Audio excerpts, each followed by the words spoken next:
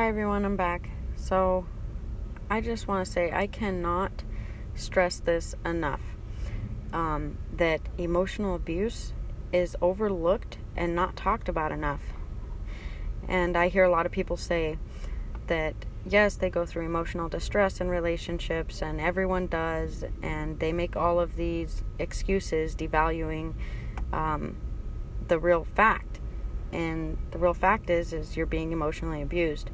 And a lot of people say that if you're not being cheated on or you're not being physically abused, then, oh, well, you have it pretty great. But that's just not the case. And if you tell yourself that, then you're lying to yourself.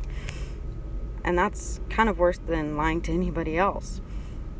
So I want to continue talking about it and continue to let women know that they are not alone and that other people suffer too, and that it's okay to acknowledge it for what it is.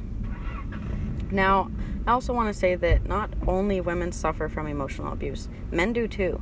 I just can't speak on behalf of men because I'm not a man, so there's that.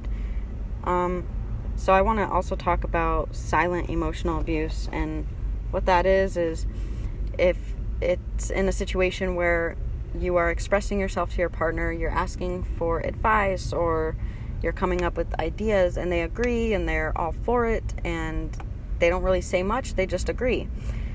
But their body language kind of tells a different story. So, and then later on, they will decide that they don't agree with you, they never said that, and they deny all of it.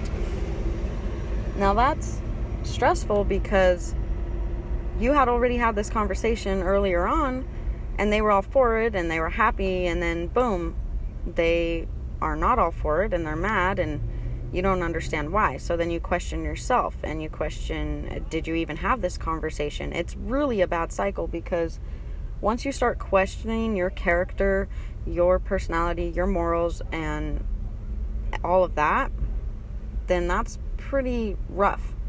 Because you should know you, always. You should always know you and be true to yourself. And if somebody can take that from you, then they have a lot of power over you. And in order to get that, a lot of times, it's through abuse. They abuse you mentally until you are in this box that they created. And it's sad, and I've been there, and I know how it feels.